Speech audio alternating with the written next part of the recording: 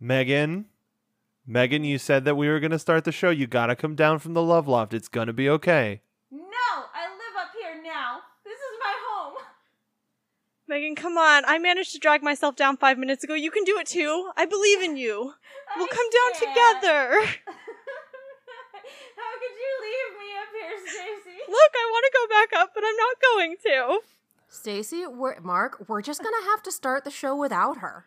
We're going to have to drink all of these delicious drinks and beverages all by ourselves. You know what? We'll just have Megan's take. And she'll just stay up there. I'd be happy to take one for the team. Hey, everybody. Welcome back to Ruby Redux. I will just take these here shots. Okay, all right. That one's mine. Okay, slow down. That one's mine. Share with me, share with me. All right. Everybody each gets one glass each. One Thank for you. Mark. That's one me. for Stacy. Oh, thank you. One for Katie. So this is the writer's tears, right? Yes. Yes. And the rest of the bottle for me. Okay. For those who aren't familiar, Writer's Tears is an Irish brand of whiskey. All right, everybody. Cheers. Let's get the ball rolling on this one. It's gonna be a doozy. Sláinte. Salud. Hey there, Keep Ruby us. fans. Welcome back to another episode of Ruby Redux here on Rooster Team Radio. Today we are talking about Volume 7, Episode 12, With Friends Like These. I'm Megan Salinas, and with me is a fantastic group of drinking buddies / co-hosts. And let me go ahead and introduce these wonderful humans. With me in the room is Katie Cullen. Who needs anemones? Anemones? Like Finding Nemo? You've seen Finding Nemo. Okay. You know me, I laugh away the pain. And calling in from Los Angeles is the lovely Stacey Shuttleworth. Apparently friends are overrated. Oh! Ow! We're co-hosts. You didn't introduce us as friends. This is a work relationship. Hey, drinking Ouch. buddies. Drinking buddies. All right. And calling in all the way across the country is the wonderful Mark B. Donica. I don't have a joke. This all just got really real all of a sudden. You're just following orders, right? Stop. Whoa. Wow. Okay. You stop that. It is too soon, my lady. Okay. What?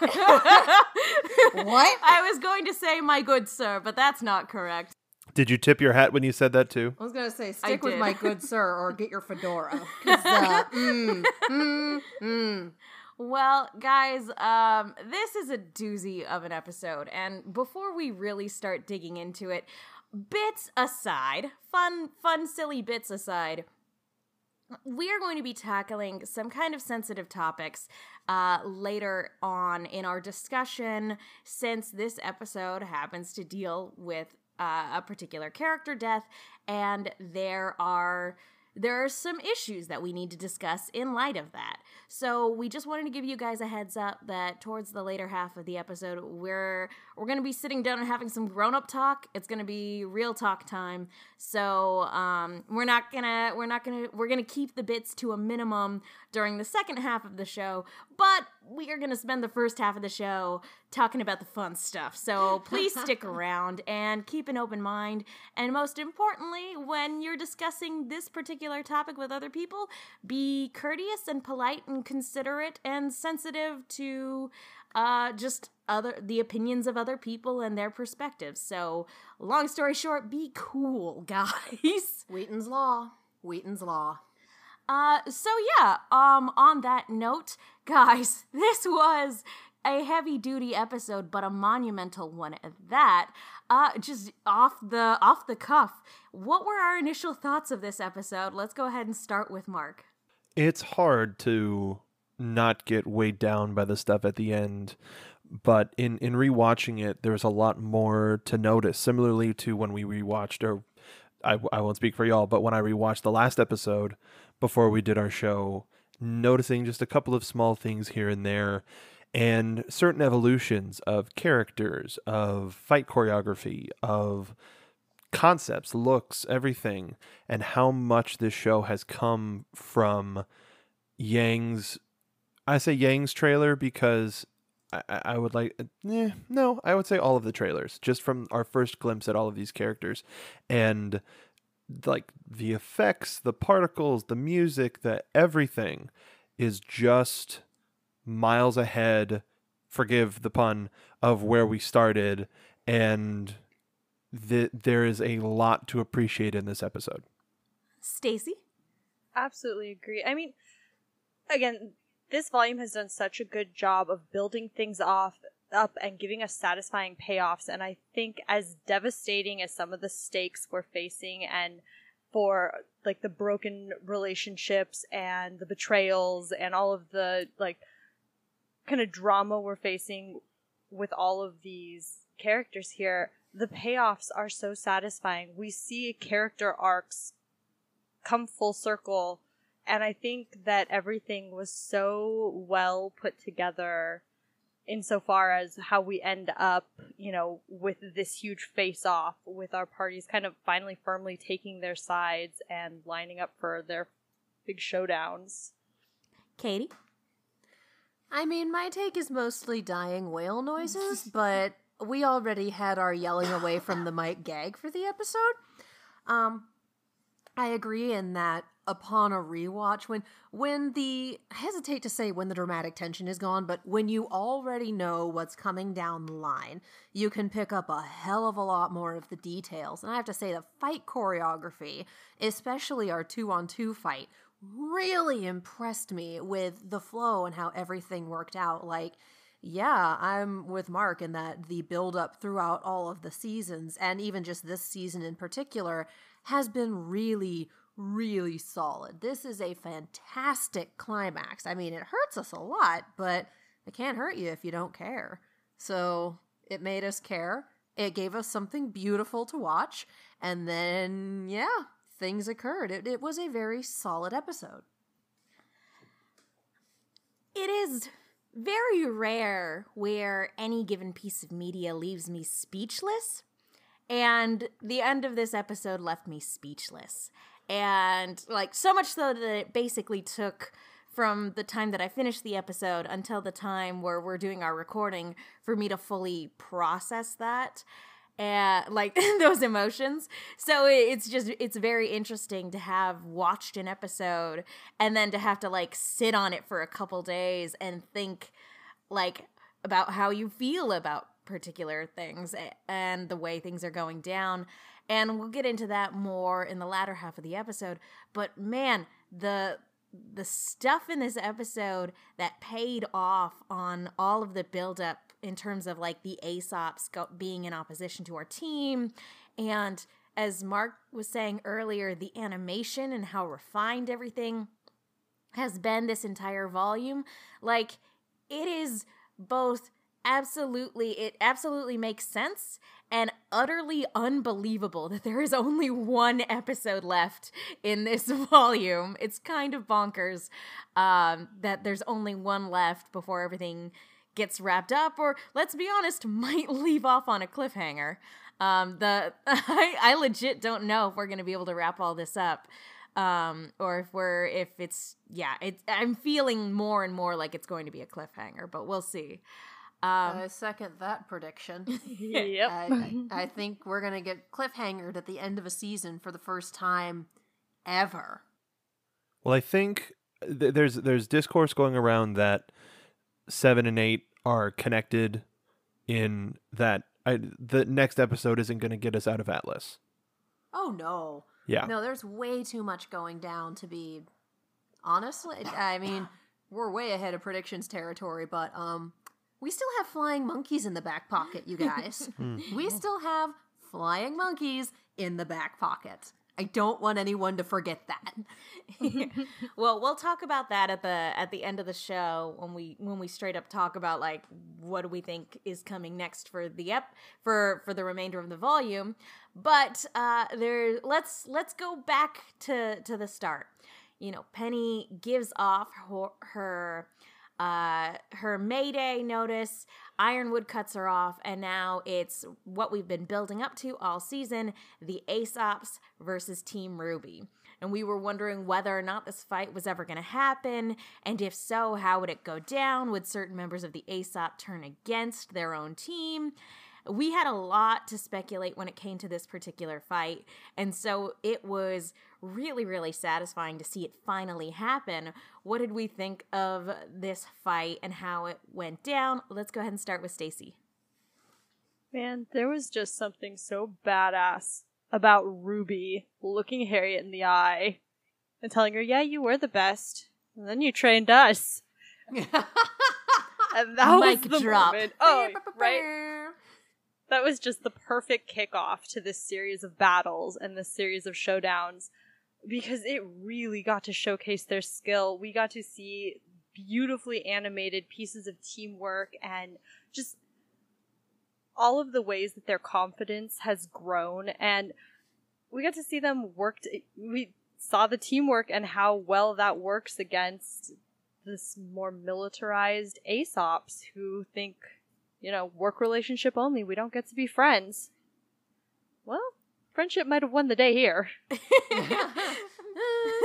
And that's the power of friendship at work. Mark, what did you think? Maybe the military coup was the friends we made along the way. Oh, jeez. Does this count as a coup, or is it just disobedience? They're if somebody is trying to enact martial law and they take that person down, I think technically it can be considered a coup. I'll take it. Huh. Because if you're trying to instill a certain way to run the country over the military, I mean, I'm like, grasping at straws, nitpicking, whatever you want to call it. Huh. Mark, I want to see that embroidered on something. Coming soon to tpublic.risterteam.com. Perfect. But this, we learned a lot.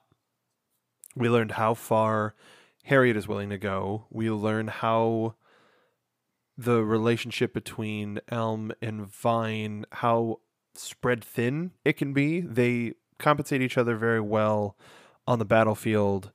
This is our first time to really get to see it in action. But actually, before I go off on that, all of this felt like, I'll speak very generally when I say this, because who knows if people are still trying to play it. But this feels like the end of a Kingdom Hearts game where the different bosses go off into different rooms, because it felt like three very distinct fights with very distinct bosses. And it wasn't just, all right, we're going to fight. All right, we're going to fight. All right, we're going to fight. The fact that they didn't take down Harriet by the legs, but by the arms, that was just silly. She's a runner. She's a speedster. You got to trip her up somehow. I can say with certainty that Marrow was the most put together of all of the Aesops because of how he was treating the situation. For being the most rookie member, he was acting, I think, closest to still being true to his Aesop training, but then also being a person. And we also learned that with his semblance takes a lot of energy, and he could only do it to one thing, not necessarily creature at its, or maybe certain power for a certain power level or whatever, sliding scale. He casts it at level 6 versus level 2, you know, that type of stuff.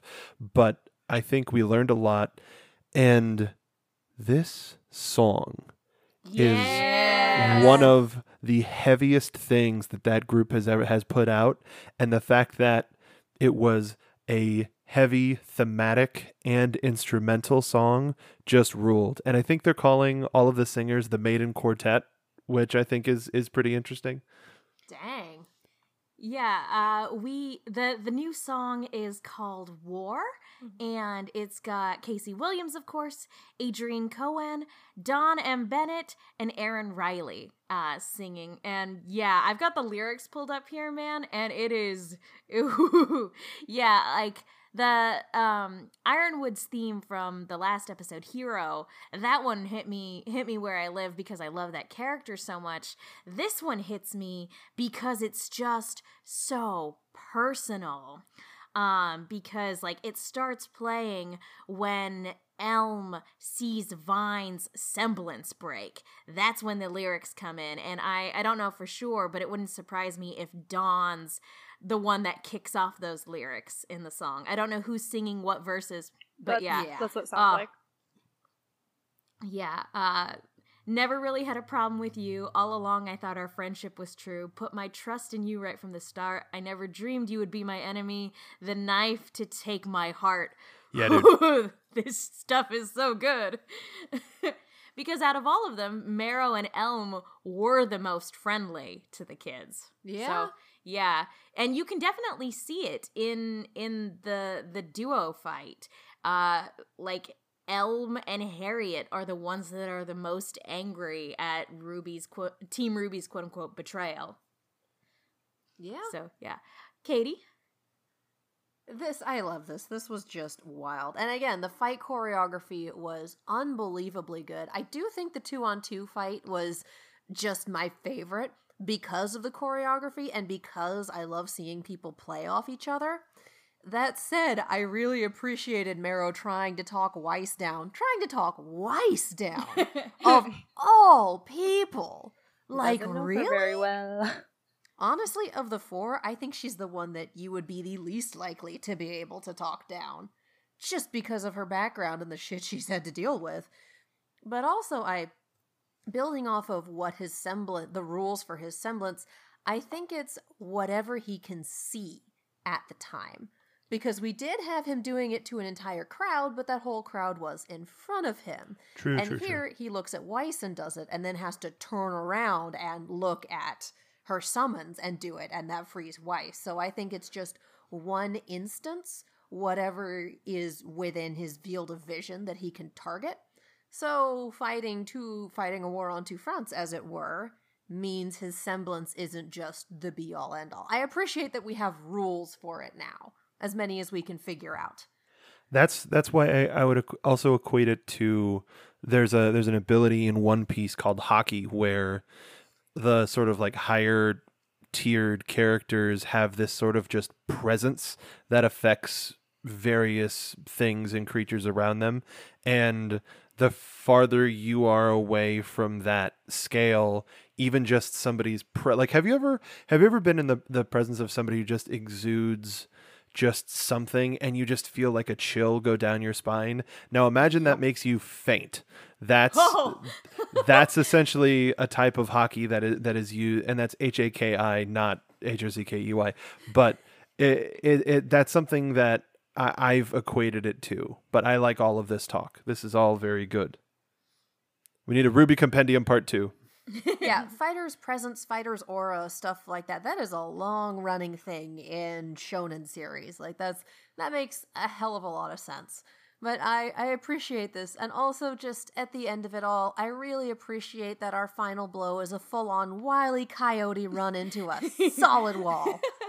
Like, I appreciate that so much. It was a beautiful moment. And, something that Weiss gets a lot of flack for, I think, in the community is that she doesn't win fights on her own very often. And she unambiguously won this fight. So MVP Weiss, go girl. And her fight with Marrow. Yep. Just because she's really, really useful at support doesn't mean she can't DPS you into the goddamn ground. She's multi-talented. So yeah, Weiss MVP for sure. Katie, you mentioned your favorite moment was the duo fight, and I have to say that my favorite moment, even though we had this great moment of Weiss going like, "This is my home. I'm not giving it up without a fight." We have this great song, and we have a lot of cool grappling moves that Harriet was using on Ruby, and like they had a really great, like you mentioned Wile E. Coyote, they had a really great Roadrunner chase scene, which was a lot of fun. I think my favorite moment has to be the moment where Yang activated her semblance and shattered the ground beneath her. That to me was just like, as Mark was mentioning earlier, it's the culminate. we've seen just how far her character has come, because she took a few hits, waited for the opportune moment, and activated her semblance just like she learned how to do in her training in terms of waiting for the right moment. So that to me was just a really satisfying moment and was my favorite of the whole fight. Also, that animation. Dang! It was real pretty. It was real pretty. Mark, did you have a favorite moment? Similarly, I mean, Marrow being the most level-headed, I was a fan of that. I was a big fan. I'm always a fan of when they utilize sort of like grapple moves, whether it's like I equate it to like a professional wrestling or a lucha libre or something, but Harriet gave Ruby a head scissor takedown, which is or her Karana, whatever you want to call it, and I was just like, yeah, wrestling. But I loved. No, it's always super cool. It's very Black Widow. I loved the strategy of taking away Elm's base so that she couldn't dig into the ground. That was something that was happening, and they knew the strategy, and it depending on how plugged in you are, you figured it out either as she sort of lost her footing or as they were doing it, you're like, can she still put her roots down? And I love when I like when you can follow something as it's happening, but I also like it doesn't take away from the moment when it's revealed if you weren't following along, you know what I'm saying? Yeah. Where you can go back and go, oh, they set the stage for that. I just wasn't paying attention. I like that stuff as well too. So this fight just ruled. Stacy, favorite moment? Oh, it really, really did rule. Similarly to Mark, I mean, watching their plan come together and just noticing, especially the second time through, the just joy on their face. It was just kind of that, oh, we know what we're doing. Watch us outplay you. And then for them to execute it so beautifully. And shout out to the imagery of the scene where we see Yang and Blake in kind of a yin and yang like position as they deal with like the kind of finishing blow on Elm. Blake coming down from, it was just beautiful. That scene altogether was just lovely. But hell yeah for the strategy. And I can appreciate that the turning point in this fight, like I didn't really have a concept of, okay, this is in this room and this is in this room until Vine went down and everyone stopped to look like, oh, that moment actually gave me a scale of how close together all these individual fights were, for one, and also just that brief moment of, oh, time to kick it into overdrive for everyone. Yeah, you know, during a boss fight, when the music changes, something big's about to go down. Yeah. and that's what happened. This whole thing was spectacular. And, you know, Team Ruby ends up being triumphant. And then we put a button on the whole scene with Team Ruby in the middle of sort of tying them all up when who should arrive on the scene but Pietro and Maria. And one line out of Maria has made me miss her and her fiery presence. It made me realize how little she's actually been in this volume, and I've missed her tremendously. So what role do you think Pietro and Maria are going to play in the ultimate climax of this volume, and ultimately trying to put a stop to Ironwood's plan or defending against Salem? What's their play here? Let's go ahead and start with Katie. I don't know. I just want to talk about the comedic timing in this episode. You can do that too. I wouldn't be surprised if Pietro was used to try to lift the block on their scrolls, get comms back online, get just, the tech side of things. This was a very intense, very heavy episode, and so I appreciate that we had these little teeny bits of comic relief in between there so we could have that release before we went straight back into the deep end with all the sharks. I appreciate, Harriet running into the wall was, to me, hysterical. Maria's pithy line about, this is the point where they ask us to help, and not gonna lie, the bit with Tyrion just wearing the captain's hat. it was terrible, but it was also really fucking funny. So I can appreciate that even in the middle of all this madness, they're still like, we know you need to let some pressure off. Here's a funny thing. Okay, back to the show. Stacey, how about you? I mean, I can only imagine the lead up to them walking into that hallway and finding that scene. They're like, oh no, the kids are in trouble. We're gonna have to do something creative to, like, try to get them out of here. And here they round the corner, and no, they're cool. They got this. This is the part where they ask us to help. Right, and of course Maria's like, well, I was going to help them anyways, but look at them doing it themselves, so I guess they're going to need me more now. And talking about, like, comedic timing of the moment, Weiss just dropping Marrow's legs. Yeah. Just beautiful. It looked like there were no frames in between her holding them and them hitting the floor. Just the heaviest of, Just like... whomp. But I mean, if you've ever seen a very tired dog just decide it was done and lie down, that's basically what happens. So He's just that's sleeping. a puppy flop. He's just sleeping. Oh, poor boy. What role do you think Pietro and Maria are going to play for the rest of the volume? I'll be honest. I don't know. I think the tech option is probably the best one. I'm sorry that I've been trying to find it. Somebody had left a theory that Pietro was gonna do a deep fake for the good guys, which is a terrible way to put that because nobody should be doing that. But some way to restore tech is a good theory. I really don't have anything for that.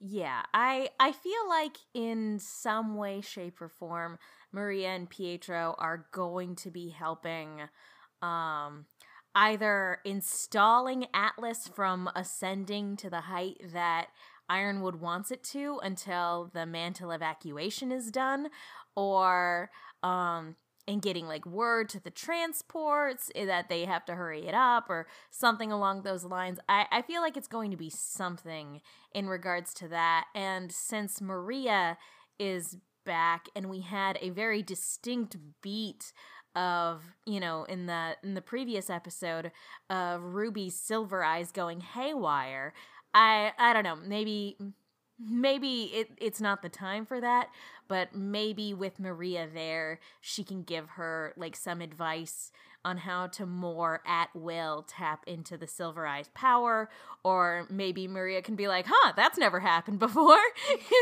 Sucks to be you, kid. I have no idea what to tell you. But some context for that moment would be really, really cool. Or maybe they can call in a favor and a certain officer in the Kingdom of Atlas could bring her giant mech to help. That would be nice. Whoa. The one that's still broken? You never know. They might have a spare. Just gonna go for a little swim. That'd be nice. But yeah, we'll see. Do we have any final thoughts on the Aesop showdown, or any of these character interactions before we move on? Nope. All right. Let's go ahead and kick it on over to our Winter Maiden plot. So, Winter and Penny also get word from Ruby. They see the wanted pictures come up, and it is a very confusing, kind of emotionally devastating moment for the both of them, because Winter's just like, oh, Weiss, what sort of trouble did you just get into? I can't leave you kids alone for 5 minutes. And it creates this dynamic between the two of them of Penny thinking that leaving the people of Mantle to die is wrong, and Winter kind of doubling down and saying, no, we have to keep doing what Ironwood asked of us. And it creates this moment of tension between the two of them, which is a nice callback to a couple episodes ago when it came to Penny telling Winter she should follow her heart and shouldn't be ashamed of it, and didn't understand the need to conceal what you were feeling.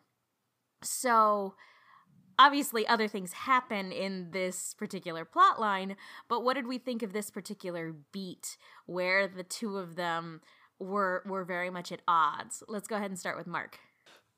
I mean, I don't really have a lot for this one either. I think it's teasing something. You know, we talked about earlier in the season that we were sort of going to get a return to this conversation, and here we are. And I think we're waiting for the payoff of that return for the next episode. Something's going to happen, and I'll wait till we get to the later scene with these two as well, but this is just a little more telling. Hey, remember that conversation they had? Well, something's going to happen. It was a nice scene. But I don't think they're going to be acting upon any of this stuff until next episode. Stacy? I liked this conversation in contrast to the Team Ruby Aesop's showdown, just in that we kind of started to see, with Ruby and the Aesops, we got it cut and dry. Okay, we're fighting now. This is how it stands, and we are going for it. Now we actually had a moment to step back and kind of question that blind loyalty, to kind of introduce the idea of, hey, yeah, you're a career military, but you're also a person, and Penny being kind of that voice of reason, and as a callback to their earlier conversation, I think that was a conversation that we didn't get to have with the Aesops, that it was nice to see start up with Winter, because they're in a tough situation. Although, I must say, Winter automatically assuming that it was Weiss that did something to get them around.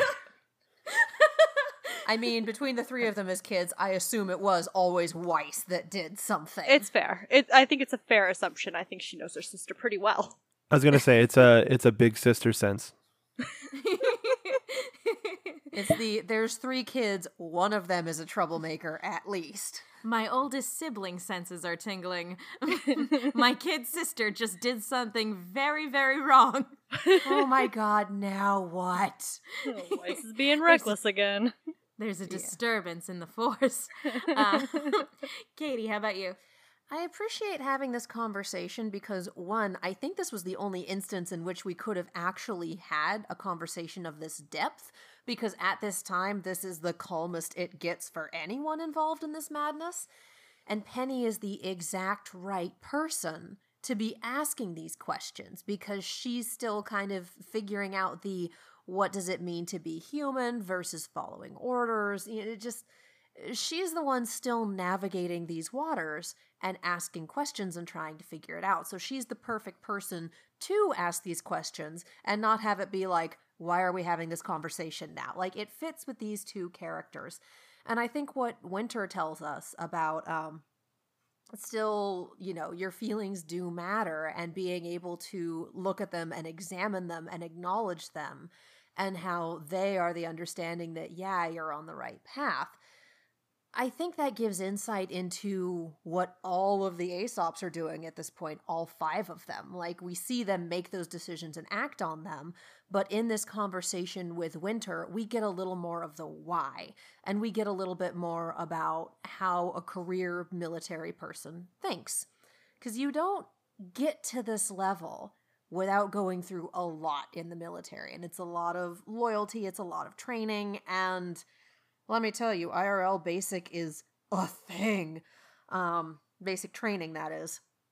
And I mean, in my experience, I've lived with career military people. I was raised in a career military household.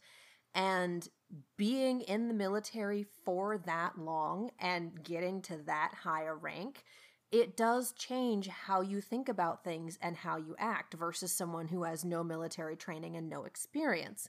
So for me, and for my experience IRL with military people through all different stages of their career, the decision-making and the writing for this episode in terms of our military characters tracks. This is spot on in terms of what we know for these characters as people and what we know for these characters as career military people, as soldiers. as a hand-picked squadron of the best in this very military country. Like, to me, this all makes sense. This all tracks. I think what I really appreciate just about this particular conversation and about just a lot of the dynamics in general in this episode is a reoccurring theme of this volume is we don't know if we're doing the right thing. We're trying to do the right thing, but ultimately we don't know what the consequences are going to be. You just have to make a decision based on what you think is best at any given moment and hope for the best. And we see different characters, different approaches to that, and the consequences that result from that. And it's not as, and hindsight's 20/20, but there's never any way of knowing if making those different choices would have resulted in a different outcome. And the fact of the matter is that no matter what you choose, you have to live with the consequences and then figure out what comes next. And that's not only like a reoccurring theme in this volume, that's just a fact of life, man. That's just being an adult, trying to do the right thing, dealing with the consequences, and then dealing with whatever comes next. So I just appreciate that. But yeah, as Katie was mentioning, this conversation carries on over into the Chamber of the Winter Maiden, and they got her in one of those aura transfer machines, and it's pretty obvious that this is probably gonna kill her. And it's really sad that Winter points out, like, I hope the process is painless for her, when my mind goes back to the end of Volume 3, and Amber sure was screaming, so I don't know. So this isn't good. So what if they subverted expectations and we do get the maiden fight that you predicted last episode? I would be so happy, dude, man. Looking Nothing would make me happier. It looks like Freya's stirring at the end there. But on top of that, did you see how they presented what she was wearing? So she was wearing a hospital gown with some sort of a wrap over it, but when it was just sort of a mid shot of like her and then to her shoulders, it looked like she was wearing like a Mortal Kombat ninja like outfit. Like a Sub-Zero. So they gotta fight. So it makes me think, yeah. Get over here, indeed. Oh, Oh, guys. man. Scorpion versus Sub-Zero. Round one. Fight. Yeah, dude. Hell yeah.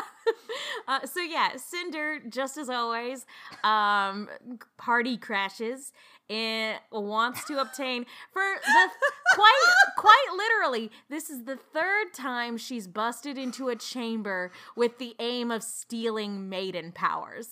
She just basically like, here's my MO. I'm gonna show up and commit a murder. No. How are you? Quite literally, this is the third time in 7 volumes she busts into a place to be like, hey, I'm gonna take your maiden abilities. She's only been successful once, I should point out. Yes, against an opponent who was already half dead. She's 1 for 2. And as we pointed out, it's entirely possible that Freya is going to wake up and possibly even jump into the fight here. So I want to go ahead and pose this question, guys. Is third time's the charm? Is Raven gonna get herself killed in this fight? Well, Raven's not here. Sorry. Is Cinder gonna get herself killed? Yeah, Raven just immediately pops in. Everybody gets 1. Boo. I mean, we do have a teleporter, and I would laugh my ass off if that happened. Just like, I felt a disturbance in the maiden force. Excuse me, this is not okay. You're gonna stop right now. Like, I'm sorry. I believe I laid claim to your life first, so let's finish this. Although it would be funny if Freya kills Cinder and Raven appeared and she's like, ha, my work is done. And Winter and Penny are like, but you didn't do anything. Tuxedo Mask exit. Look, now that is the only acceptable outcome. Freya kills Cinder, gets the Fall Maiden powers, and then dies from the exertion and gives both powers to Winter. Or 1 to Winter and 1 to Penny. That would be a lot of fun. Hey, how It fast do would we have be to get this main powers completely going? stupid, but I love it. Sorry, Stacey? I mean, it depends on how fast we have to get these main powers moved on, right? Why not both in one? Let's I go. believe in the restaurant business they call that turn and burn. How about you, Mark? Is Cinder's luck about to run out? Nah, I think she's an end gamer, you know? Yeah, Yeah. that's fair. That's fair. She's not Roman. Anyone but you, Roman. I miss him. I miss him so much. Yeah. He was fun, but I'm not surprised. I like it all. Hey, should we pour another one out for Roman? No. No, because my fine. bottle's empty. I'm sorry. I drank it all while you weren't looking. That's okay. We have a full bar. No, I was implying that I drank it all. Oh, did you drink another one? How many bottles are back here? Enough. Because I drank a full bottle, and you drank a drank full one, bottle. and he drank one. Who's flying the plane? I was good. All right. All right. Anyway. Do we have any final thoughts on Winter, Penny, and Cinder and how this is all going to shake out? Because, guys, this entire plot line has given me personal feelings. I have never heard anyone say personal feelings in much the same way that another person might say fuck you. So I really appreciate that delivery. Truly amazing. All right. Speaking of Let's- Roman. Speaking of Roman, let's move on over to Jean, Ren, and Nora, who they get the message Oscar's not there. And guys, what proceeds, I'm not gonna lie, is a moment that for a second gave me a heart attack. Because they see Oscar down the hall with the lamp, and Nora gets uncomfortably close. And then we get Oscar coming from around the corner. He looks like he's been beaten to hell and back, and he decks Neo in the face, and it is oh so satisfying. And what is about to proceed looks like it's going to be a Neo versus Team Juniper fight, including Oscar, which on the one hand, I'm really excited about because there's been a lot of, he's been training a lot this volume.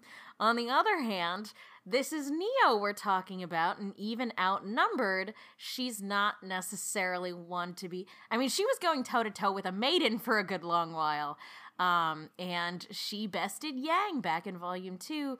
So guys, how is this going to shake out? Let's start with Mark. I mean, technically this is Juniper with Oscar Pine, so it's Yep. still Juniper. It's still Juniper. Semantics. To be completely honest, the way that the show ended today, even though it was a version of something that we were expecting, has really thrown me off. Like, in terms of what we're gonna get, I think also because I was right about a couple of things. Like, it's just a thing of like, oh, they're actually there. Well, where do we go from there? And it's one of those things where I just want, I legit just want to see how it turns out, because we're either going to see Oscar fail, and it hit him pretty hard in terms of him feeling like he's ready because he's gotten all of this training, and either it's going to fail and Oz isn't going to pop back out, or Oz is going to pop back out in some way, shape, or form. That's what I think it's going to be.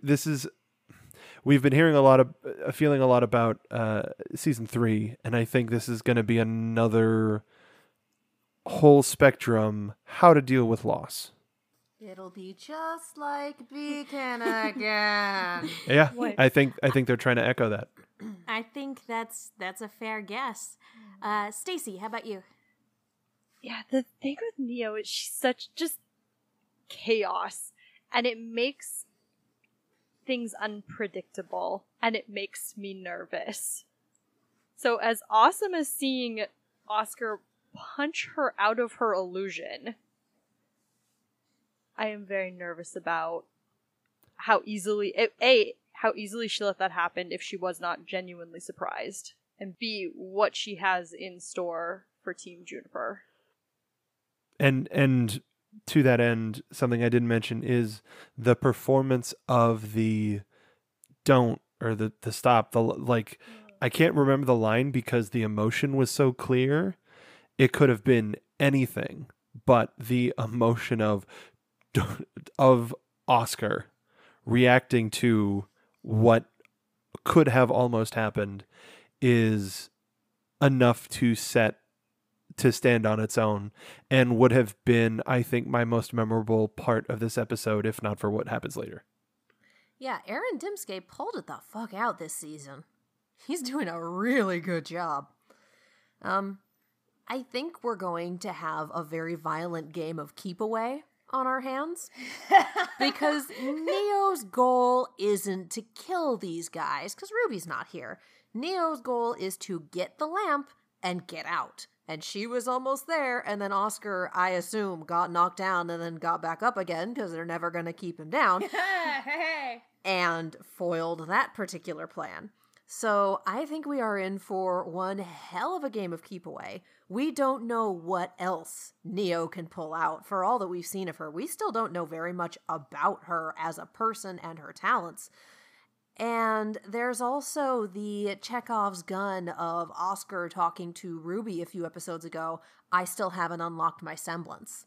So that's sitting on the mantelpiece there. Chekhov's, it's also a gun.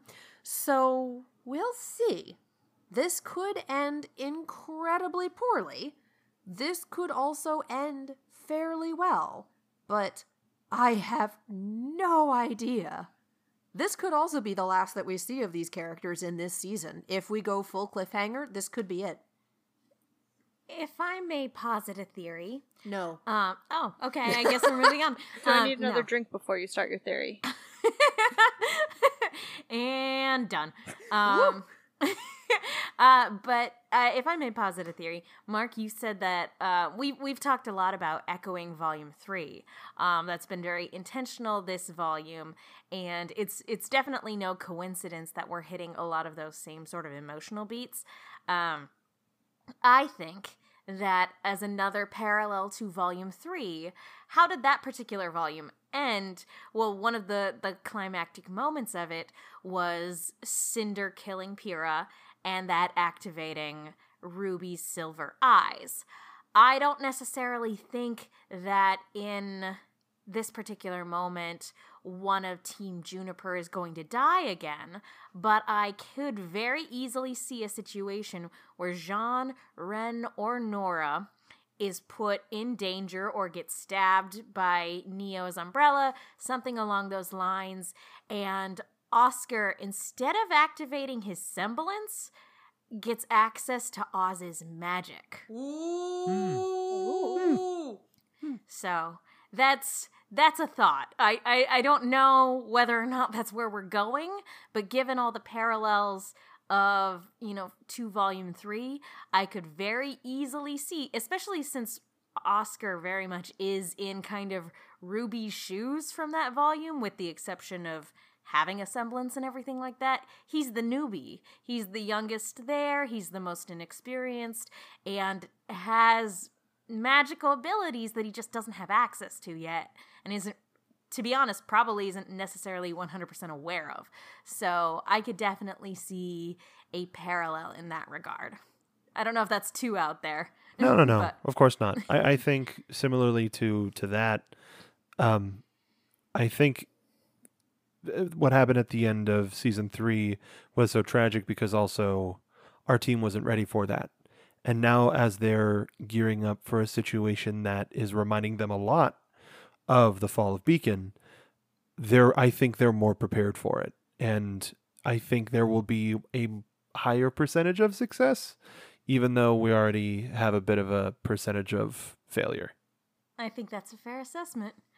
All right. Are we in for Pyrrhic Victory Part 2? Oh, no. No, thank you, I will pass.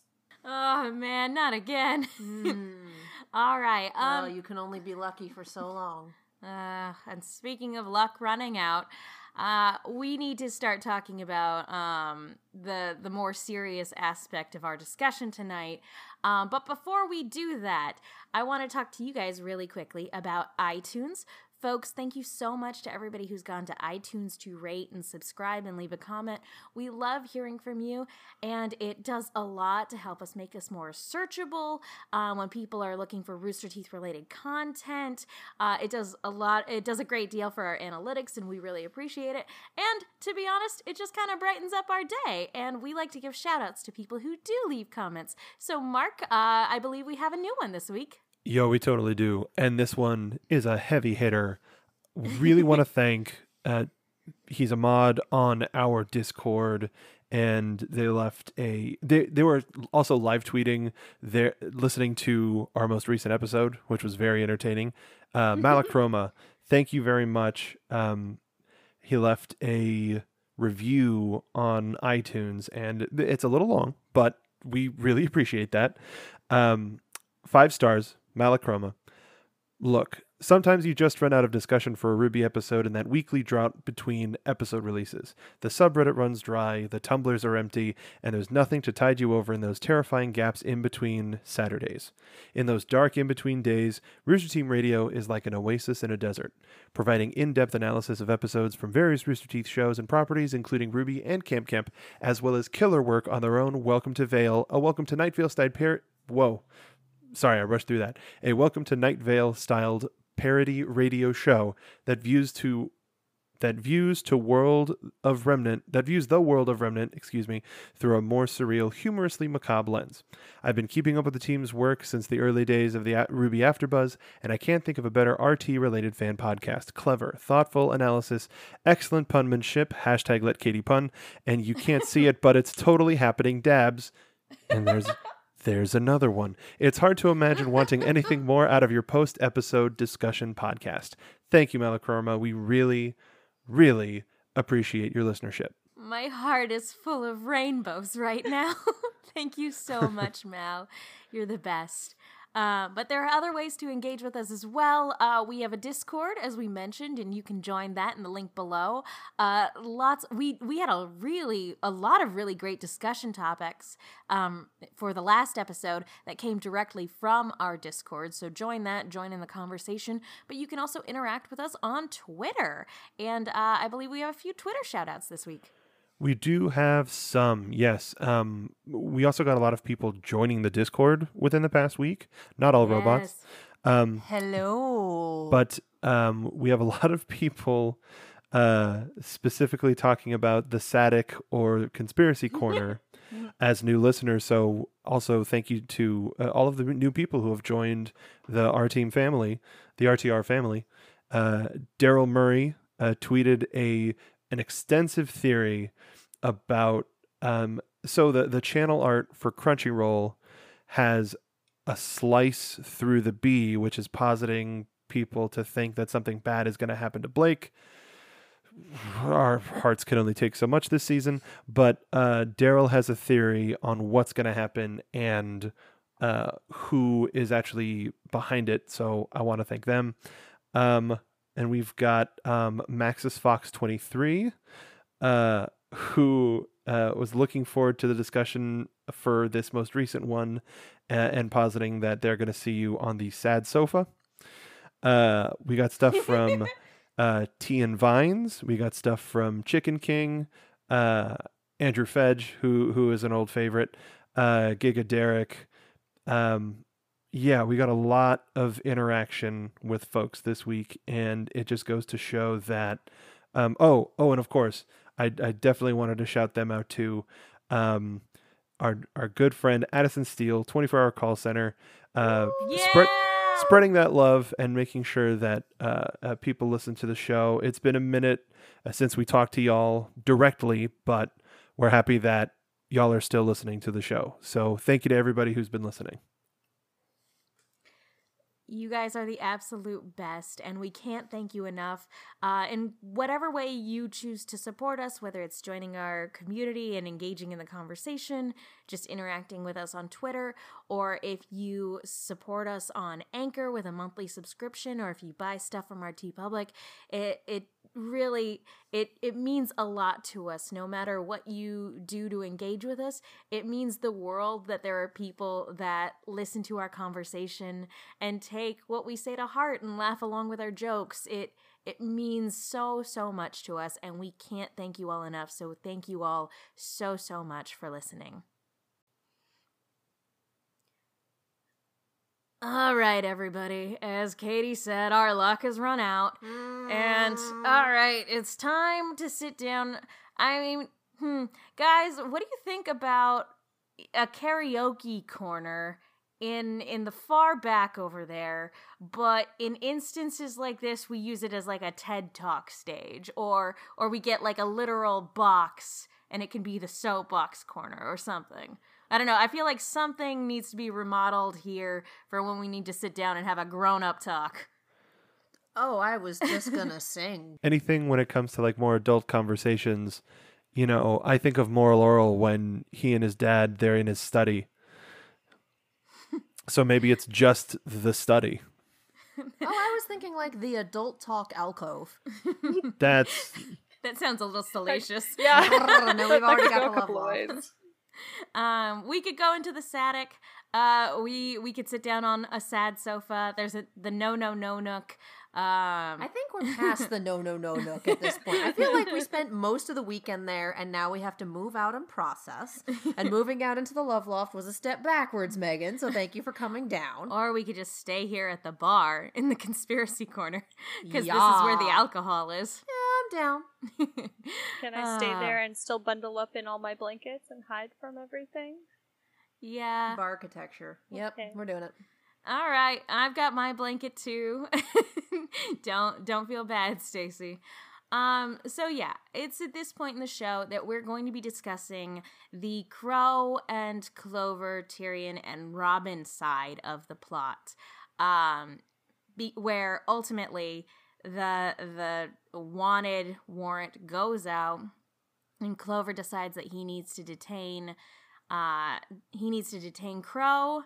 The situation immediately escalates when Robin chooses to sort of forego all of the back and forth talk because Ironwood's about to leave Mantle to die, and she attacks him. The scuffle begins, Tyrion escapes, crashes the plane, which, not gonna lie, that image of him with the captain's hat. With the captain's hat! It was pretty funny. It was darkly comedic. Yep.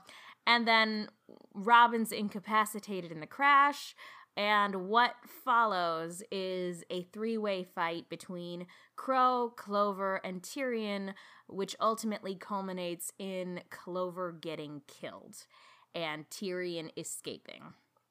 Now, I just went over a lot there because it was a lot to happen. Half the episode, it's fine. There is a lot to unpack in this particular sequence. And as we alluded to at the top of the show, we are going to be talking about some sensitive topics here within this discussion. So let's just go ahead and get sort of our initial thoughts on this particular fight scene and how it went down. Let's go ahead and start with Mark. So this fight scene, you want to look at just choreography, that's great. I think it's hard to talk about something that's like a favorite part, but I liked how distinct each character's strategies were. It wasn't just, hey, we're all gonna fight, let's fight. It was Robin trying to, like, I need to go back to saving people. I need to get back to Mantle. I got to take care of business. It was Crow. I mean, essentially everybody having a reason to take care of business, but everybody's reasons and style differing. And then you look at Tyrion and it's just a hazy question mark. Tyrion came out to attack people, and he's having such a good time right now. Yeah, I like the only reason that I could come up with him was for the lulz. So other than that, it's legit. But I like how distinct each of these characters were in the highest of high tense situations. Yeah, I have to concur. This entire sequence was a nail biter, and I was on the edge of my seat the whole time. And when it was done, I was completely and utterly speechless. And I have several issues with it. But like ultimately, it was very emotionally impactful. Stacy, what did you think? This was one of the most tense setups I think that we've had in a while. I mean, I know it had to do with the confined space. As the audience, we already knew that their ideals were in very different places, and this really was a moment where their ideals were laid bare, and we saw 4 different ideals going toe to toe as they each tried to do what they had to do. And keeping true to themselves and carrying forward. And the way that we saw it play out managed to be surprising while still keeping completely in line with the characters that we have seen over the past volumes, over the past episodes. Katie? This is what happens when you have a bunch of different alignments in the party and then give them differing goals. You realize just how different lawful good and neutral good truly are, and it doesn't help that the little chaotic evil bastard back there is making all of his charisma checks. Yeah, I thought this was very well written. I thought that what we saw worked really, really well with the characters as we know them. We know that everyone is stretched to their breaking point. I'm touching back on the career military mindset. We know what Clover's going to do the second the order comes down the line. And then it also makes sense that Robin is just 100% done with everyone's shit. So when we're trying to do a little bit of peacekeeping and Tyrion pipes up like, you're taking forever to get to the good part, like, the last thing you should be doing is agreeing with the serial killer in the corner. But when they're saying what you're thinking, it's kind of hard not to. And Tyrion spent a chunk of this episode saying what other people were thinking. One of those things where maybe if it hadn't been said out loud by someone else, it never would have been acted on. But once those words are in the air, they are actionable because, yeah, that's how you're feeling and you've got some support, even if the support's coming from the wrong person. So to me, as much as I was yelling about everyone being dumb, they were all very much in character, and you could, just the way that all these characters have been developed over this season, you could see this house of cards falling apart, and it worked really, really well to very unfortunate consequences. Like, I bought the whole thing, but I kind of wish I'd kept the receipt because I don't want it. I don't want it. This isn't Kohl's. I can't take it back without a receipt. I was gonna say, yeah, I mean, Mark, both you and Katie have been predicting basically all volume that Clover was going to bite the dust. I predicted Tyrion would get out. I predicted the Semblance would come into play. I predicted a lot of this shit. It's one of those things where you're like, I was right, but not like this. Not like this. Yeah. And I think now's the best time to go ahead and stop dancing around the issue and to address the elephant in the room. This particular scene has caused a lot of issues for certain people because of the sort of the interpretation that this volume was hinting at a bisexual orientation for Crow, and that Crover. Oh my gosh! No, I'll take it. That's a bad ship name. No, Fair Game. The idea that Fair Game was going to become canon because of the interactions that they've had all volume, the way their semblances balance each other out. And so a lot of people, myself included, were sort of just assuming that Fair Game would become canon. And of course, and with that interpretation of these characters, Clover getting killed feels like it is an instance of bury your gays. And as a result, people are upset about that. And I don't think that it's unreasonable to be upset about that. But I wanted to go ahead and get your guys' takes before we sort of really kind of dig into the nitty-gritty of the issue. And first and foremost, before we begin discussing this, we want to just go ahead and point out that wherever you stand on these particular interpretations of the characters, your feelings are valid, and however you feel about this episode, your feelings are valid. Like, don't let anybody take that away from you, and we are not trying to talk over you in any capacity. Don't let anybody make you feel less for however you feel about this episode.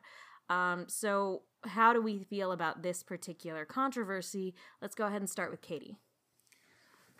I'll start with, from a text-only view, for only what has been said in the show specifically, we haven't heard anything about either of their orientations. No one has confirmed, or there's no confirmation as to what any of their orientations are.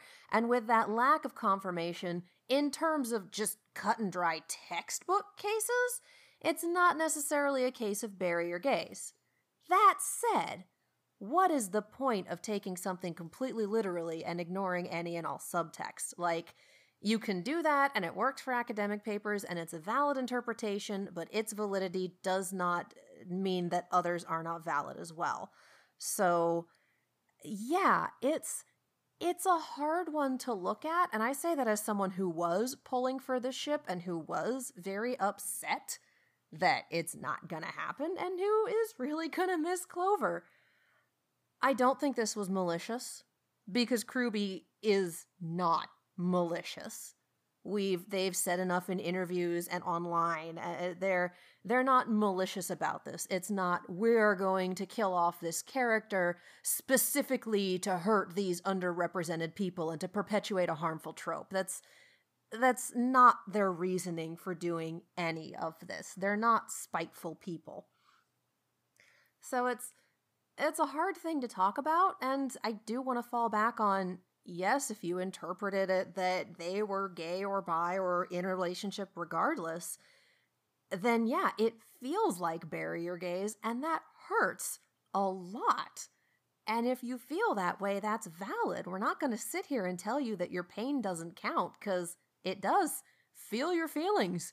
There have been, I'd need to go look up the source for this again, but there have been studies that say that people mourn fictional characters in much the same way they mourn fellow humans in real life. So yeah, feel your feelings. Understand that not everyone feels the same way that you do, and that your feelings are not an excuse to be abusive to anyone else. But yeah, absolutely feel your feelings, process them. Just, it's hard. It's hard. Stacy? I think everyone, to that point, everyone interacts with, the media they consume, the characters that they watch in different ways, and you identify qualities. And in a society that has extreme underrepresentation across media, across the board, there are a lot of times when characters become relatable and you see yourself in these characters. And yes, while there was not on the board text, written word, I absolutely see the subtext. I was into the ship myself, because you can read into it and absolutely see where it's coming from. And so I get the pain and the hurt feelings that this turn of events took place. Whereas, yes, I do think we look at it from a multitude of angles, and again, from a multitude of experiences. My personal, viewpoint and experiences shape how I look at characters, just as they do how all of us look at characters. But how you react to that and how you feel, you don't ever have to apologize or feel like you're overreacting. And so I also don't think there was malicious intent on the part of Kruby. I think this is always a growing experience and often not moving forward necessarily as fast as underrepresented groups would like or need. But there are strides that we should recognize while still absolutely seeing, every feeling is valid. Absolutely. Mark? Okay, so I'm going to try to be as clear and as open as possible. I'm echoing everybody's sentiments in terms of your feelings are valid. Please do not think that I'm trying to invalidate any of those things. I know that I'm very open about not being a shipping person. I've said in previous episodes that regardless of where this relationship ends up, it's just nice to see Crow having a positive male figure in his life, because we've seen how he's sort of recovering from his relationship with Oz and how that sort of recontextualized where he fits in the world and as a, quote, freedom fighter or whatever you want to put his role. And then with Leo, and then with James now starting to be a thing, and regardless of how you feel. So I always thought that this, at the very least, was going to be a friendship. If this led to something bigger, I wasn't going to be against it, because, as Katie said, there's nothing on paper that has confirmed or denied any of these characters' sexualities. And what I will say is, in the volume and in the show, we are in mid-arc. We do not know where this is going to end up. We do not know how this relationship is going to affect Crow moving forward. If he's going to, how he's going to see his relationships with everybody moving forward. Is he going to be more of a solo entity, or will he find that someone, no matter who it is, to take that extra step in a relationship with? We don't know. This is a show in process. It's something that, and I guess this is a weird way to do it, but forgive me, it's a world that I'm way too familiar with.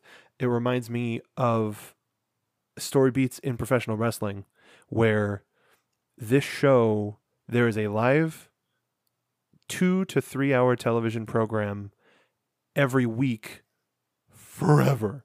Like, there's like, legit, it's you're writing these stories, and whenever people see something happen on a particular Monday that they don't like, they never think, oh, in 2 weeks this was building to something in 2 weeks.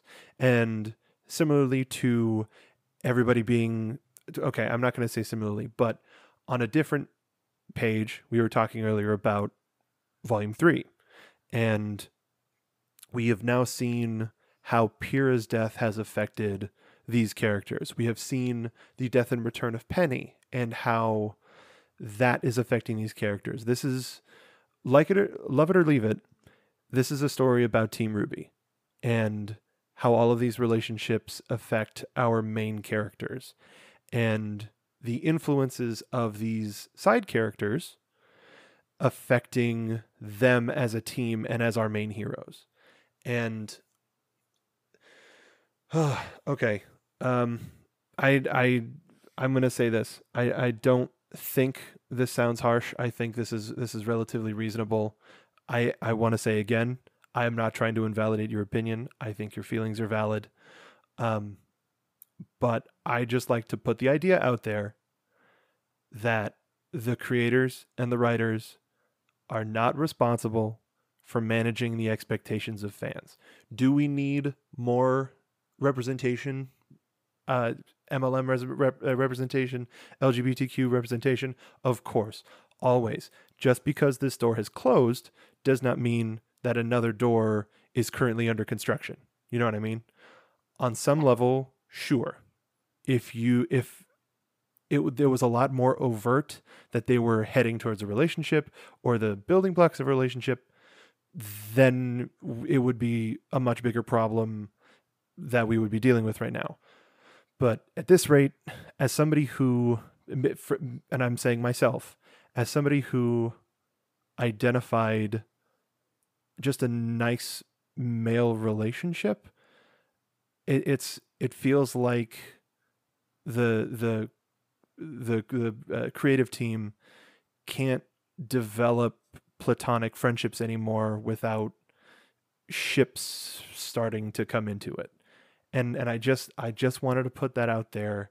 I think, especially in this day and age, friendship can be just as important as the representation that a lot of us need, because positive male friendships, like, even they're usually tied to like action movies, so they're like hyper testosterone and this and that, but the way that these two talked on camera, I felt was something that a lot of people need to see, regardless of orientation or representation.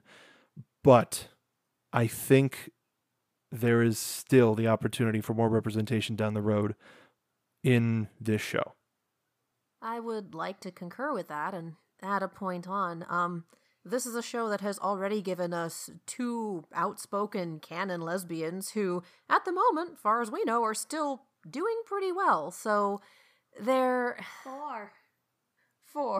John's sister and her Oh, partner. that's right. Yeah. I was just thinking of Elia and Coco. But yeah, we have 4 lesbians. We are due for some MLM, absolutely. But this is a show that has not been shy about being outspoken about its representation, and therefore I do have hope that we will have more and that they will be very clear about it. Additionally, your ship doesn't have to be canon for you to ship it and enjoy it. Mm-hmm. Like, there's no need for canon validation. Do what you want. Have no expectations for what the story will do in terms of your romance, and honestly, you'll enjoy the shipping better. You don't need canon to validate your ship in order to enjoy it. And if you feel that you do, I would encourage you to take a step back and really think about why you feel that way. To sort of add to this is a multifaceted discussion, so to add an extra layer to that, Mark, you were talking about expectations of content creators, and not to plug another show that I do, but at the very beginning of I do a podcast called No Love Lost, where Will, Link, and I talk about Lost in terms of like a retrospective of like going back and seeing what the big deal was. And I have a perpetual sort of issue with the show of how it treats a lot of its female characters. And not to go on too much of a tangent, I do have a point, I promise. But towards the start of season 2, a female character got killed off. Very, very abruptly, just as she was starting to get some character development, and because it tied into our larger discussion of how female characters are treated on the show, I posed a question to Will. I asked him, do you think creators owe their audiences anything? And because he's also a novelist, and I think this question very much applies to us as well, given that we write some of our own original stuff as well. And we got into a discussion about it, and the discussion that we sort of kind of landed on was writers do have like kind of an overall social responsibility to be inclusive, but as far as specific creators owing specific things to their audiences, the only thing that a content creator owes you is their very best effort to tell the best story that they can. And Kruby has always done that from the very start. from the very start of this show. That's what they've always tried to do, and they've always tried their best to tell the best story that they possibly can. And but you were talking about how, again, expectations from fans, and about how that sort of applies to shipping. I fully admit that shipping fangirls like myself, who like to ship everything under the sun, we can get a little carried away. And for people in the younger crowds, that can be sort of a little problematic when, those, people who are younger and have less experience get really enthusiastic about their ships and the ships that don't work out, and that can be a big problem. That being said, that should never be equated to genuine critique from gay audiences. And part of the reason why this was such a big issue, and why this, I think, came across as so hurtful to some people, was because MLM representation is so lacking. It's lacking in RWBY, and it's just, as Stacey alluded to, it is lacking in media representation as a whole. So much so that people get over enthusiastic when there's even the mere hint that two male characters might be into each other or might be attracted to one another.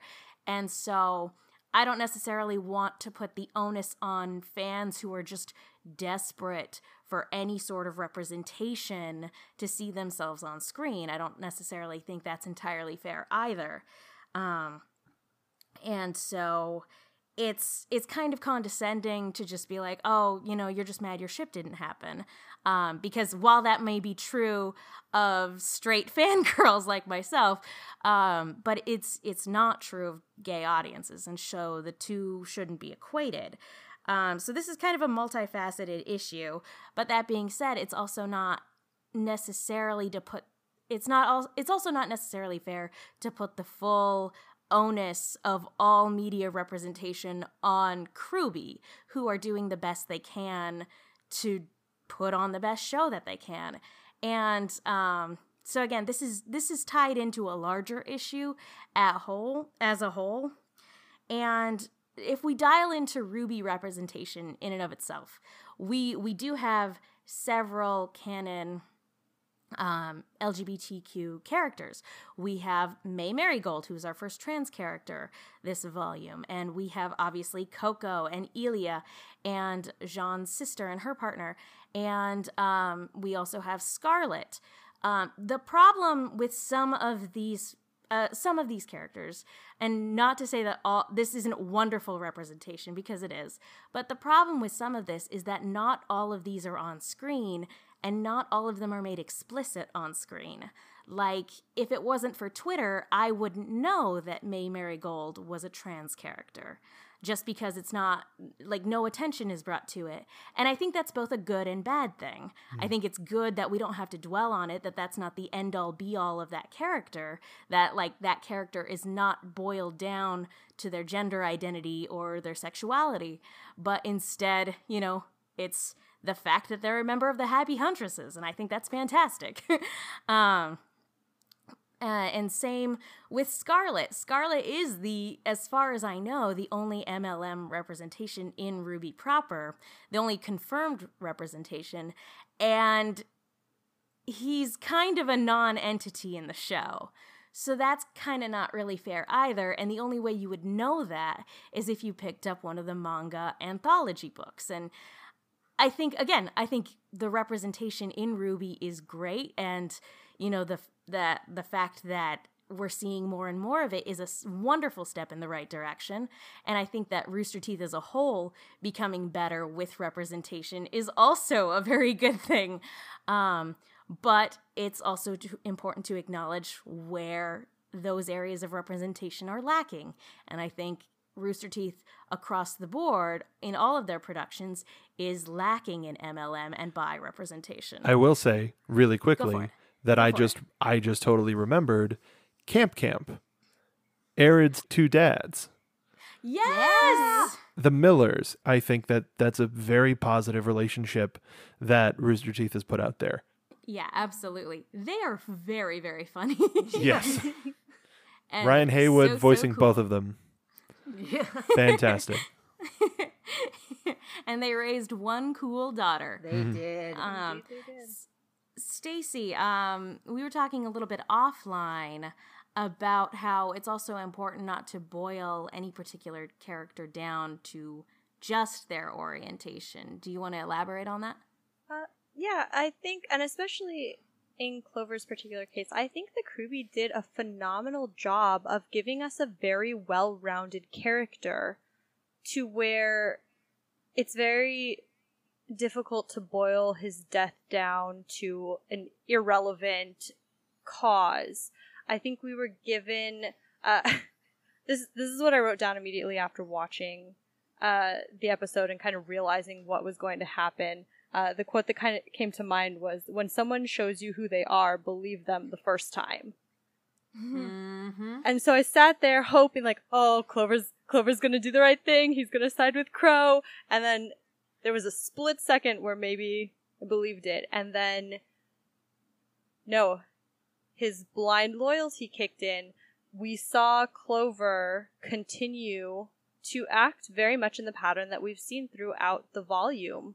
So we know how he reacts to things. We know how he views orders and what he prioritizes. And I think acknowledging that that is a very large facet of his personality and character and sense of self that we saw repeatedly also deserves to be brought to attention when discussing this plot point in this particular moment and what led up to it. Especially because I think that the writing team did such a great job setting up these expectations and then having them play out in surprising and yet still understandable ways. It paralleled the first episode of this season pretty much directly. That Clover and the Aesops arrested Team Ruby and company for unlicensed weapon use, even though they were doing it to fight Grimm and protect the people of Mantle. Like, nope, you still broke the rules, you're still getting arrested. They're still the same people working on those same thoughts and making those same decisions. And this is how it played out. I think you're absolutely right. And then looking at Crow, like, well, why would Crow make that decision? If you're watching that fight and looking at Clover being in the middle of the 2 versus 1, if Crow had not taken Tyrion's offer, he would have been in the middle of that 2 versus 1. And at that point, it's just survival. Well, and at that point, too, Clover has already flat out said that, oh, Team Ruby is in danger. And what do you do to make Crow do anything? Who would Crow do anything for? The His girls. nieces. Exactly. So, you know what? Yeah, he realized pretty fast on that Clover was not going to stop, that Clover's blinders were on, he was following orders, did not recognize Tyrion as the bigger threat, whether that was just from lack of experience or simply because orders overrode everything else. That was a tough choice to make, but I can absolutely see why Crow made it. Yeah, and Clover does know Crow better as a person and as a fighter, and then their fight against Tyrion less than half an hour ago went by extremely quickly. So it makes sense that Clover would assess Crow as the bigger threat in this situation when we on the other side of the fourth wall who have been watching him go for a while are going, no, but we have the benefit of the experience and also the other side of the fourth wall. So it makes sense for him to make that judgment and act on it. And unfortunately, he did not have all the information that we do, or that Crow did, and he wasn't about to listen to Crow because, hey, Crow needs to be apprehended on sight. Orders from the general. So it's a rough situation to watch, but you can follow all of these decisions that everyone is making, and it all just lines up. Would it have been different if Robin was still awake? Maybe. Who knows? But that's not what happened. Yeah, it's a tough situation. It was a tense situation.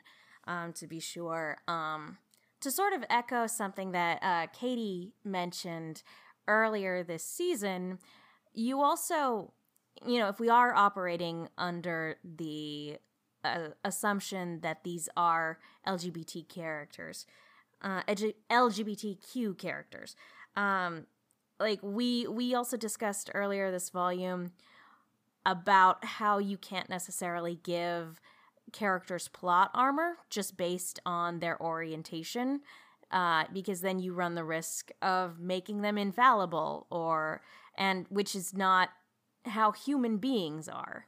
So maybe it's a false equivalency, but there's another kind of negative trope out there, which is the magical Negro character, which is, swinging super far in the other direction, content creators trying to so hard to not be harmful in their tropes that they instead by accident created a completely different type of stereotype. So you don't necessarily want to swing that far in the other direction when you're writing instances of representation. And I know that might be a false equivalency, and I understand that, but at the end of the day, you do have to treat all of your characters as people. That being said, when it comes to writing minorities in particular, and I say this as a minority myself, as a woman of color, and as somebody who really loves scary movies,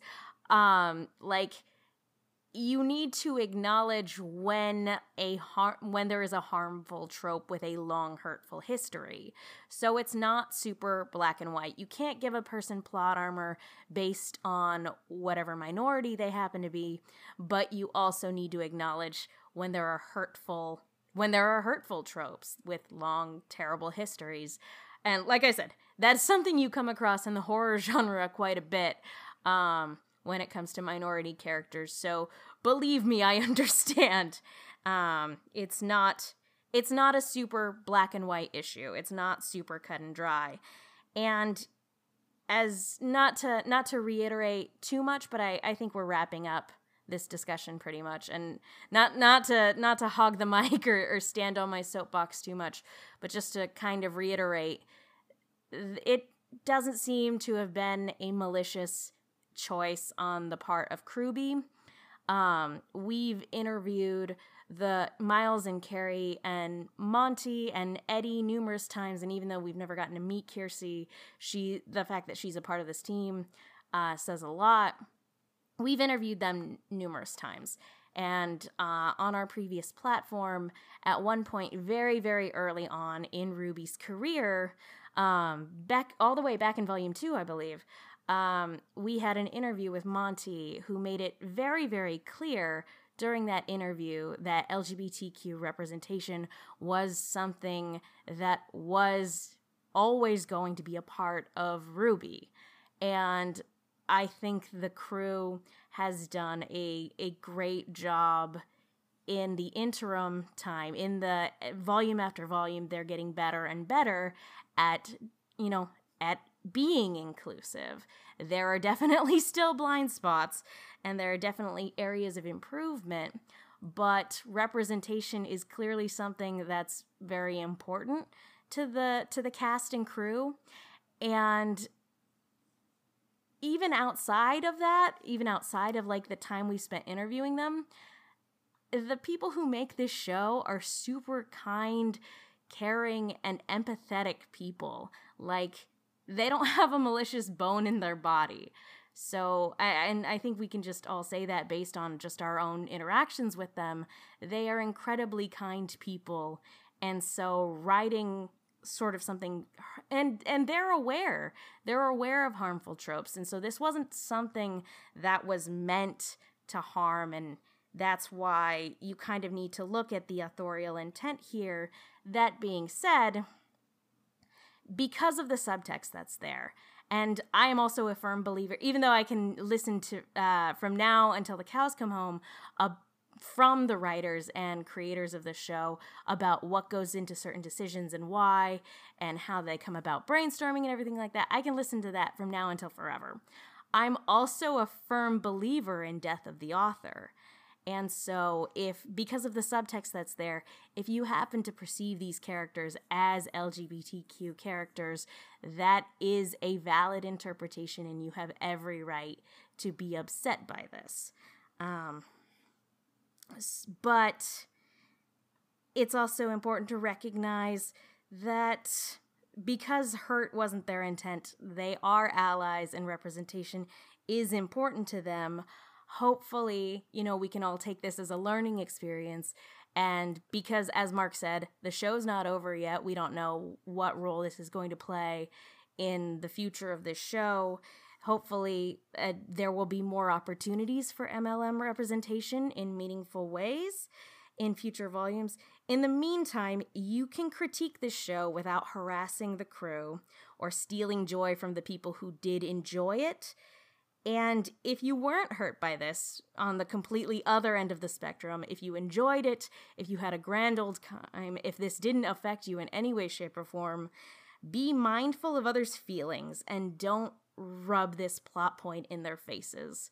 Be mindful of how it might have hurt them and be sensitive to that.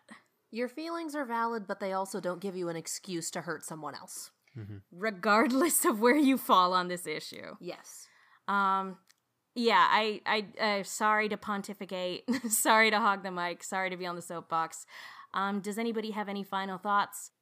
Agreeing with not attacking the writers, with attacking Crew B, because we would get into this on our previous platform as well, in terms of we would learn what questions to ask and what not to ask.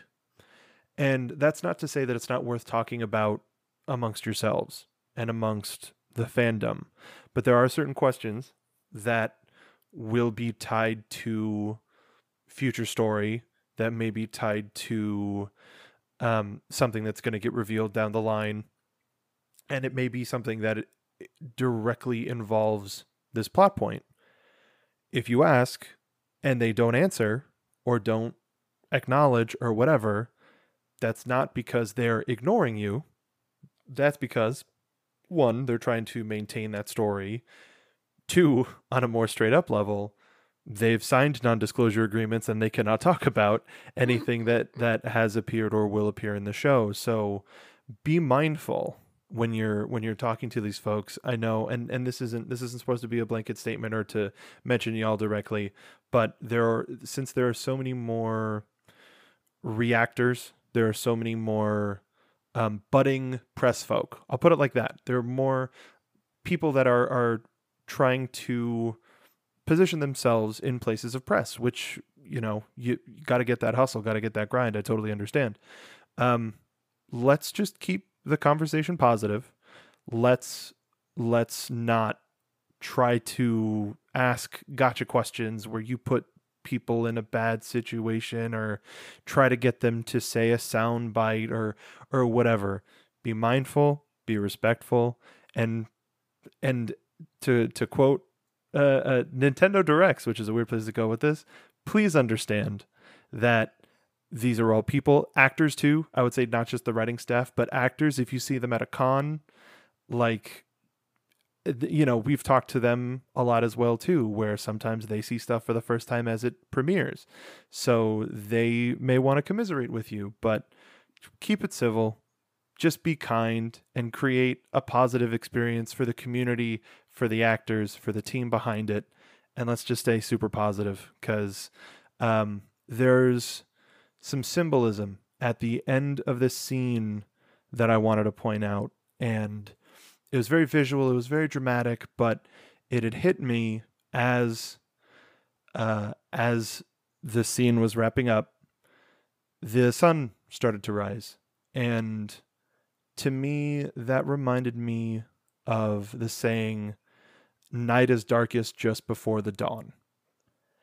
And hopefully, the symbolism of that moment tells us that that's as dark as we're going to get this season, and hopefully we'll be able to end Volume 7 on a high note. And that's what I wanted to say. Thank you. Thank you, Mark. Maybe, yeah. No, that was great. fully concur with that. To quote James A. Janice, be good people. Yeah.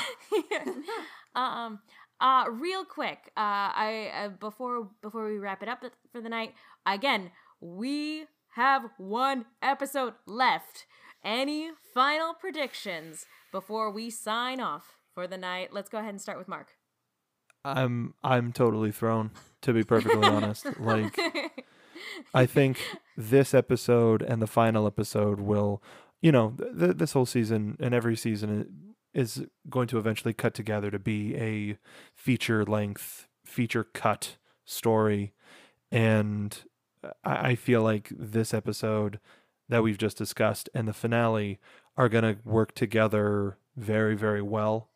And so it's hard to talk about stuff in transit. I can't imagine them going one better on the fights, but I'm pretty sure they will. The music is going to be absolutely rad. I wanted to bring up just really quickly that Kaito Dan. Hi, Dan. Recently put up a poll asking whose perspective do they think the Volume 7 credit song is going to be from. Ooh. And they put up the choices of Ironwood, Salem, Robin, or other. And I did it from the team account as opposed to mine because I didn't know what I was signed in with. Whoops. But I think Speak for the collective. I think we're going to get a reprise of Hero, but slowed down and methodical. And that's where I'm going to end my predictions. All right, I'm going to open up this other bottle here. Sorry. Because you just broke my heart. Stacy. There are so many huge question marks I have about what is going to happen next, just because I think we have so many chaotic moving pieces. And at this point, we've kind of hit all of the broad strokes that I feel like were pretty certain in coming, the Aesops versus Team Ruby showdown. I'm gonna hold out and say that Winter is not going to end up with the Maiden's power. I am open to it being Penny. I still think it's Weiss. Ooh. I love that. I'm going to take some long-range predictions here. I think that we are eventually going to be looking at the literal fall of Mantle. I think it's going to wind up back on the ground, whether that Atlas, is... you mean? Did I say Mantle? Yeah. Fuck me. It's already on the ground. The fall of Atlas, whether we are looking at, like, Age of Ultron disaster calamity levels, or whether it is a slow, controlled descent for #reasons, I think we're looking at that. I wouldn't be surprised if, and serious business here, if we see Crow struggling with staying on the wagon, because that's hard to do when times are good, and times are not good. So I wouldn't be surprised if we get a little bit of that. But, most immediately for this next episode, flying monkeys. Flying fucking monkeys, you guys. It's been long They're enough. on their way. It's time. They're coming. I understood that reference. Yes, thank you. I'm really excited. I threw out earlier, Oscar gets access to magical powers. Maria, Ruby Silver Eyes moment. To quote Malachroma talking about our last episode, I want to see Cinder get dunked on by an old lady. Get dunked on, girl. That's what I'm going to go ahead and throw it out there and just say that Freya just ultimately owns Cinder to a hilarious degree. Again, that's less of a prediction and more of like the secret. I'm throwing it out there and I want it to manifest into reality. There's that, and I concur. I think Atlas is gonna fall. It would not surprise me if James Ironwood died at the end of the next episode, or It's getting real dangerous to be a headmaster around here, isn't it? It would be. I could also see him, with his forces in tatters, and possibly even Atlas, crashed into Mantle. I could definitely see him being left in disgrace as Team RWBY makes their getaway, and then he becomes either a broken man for the rest of the series, or he becomes a permanent antagonist to Team RWBY for the rest of the series, or he's a broken man for a little while up until the climax of the series when he comes back and atones for having turned on them. I don't know how this is all going to pan out. All I know is that when it comes to Ironwood, it's going to break my heart. And look at that, the bottle's empty. So yeah, we've been going really long. Thank you guys for listening. As we kind of brought it down for a little bit for some real talk.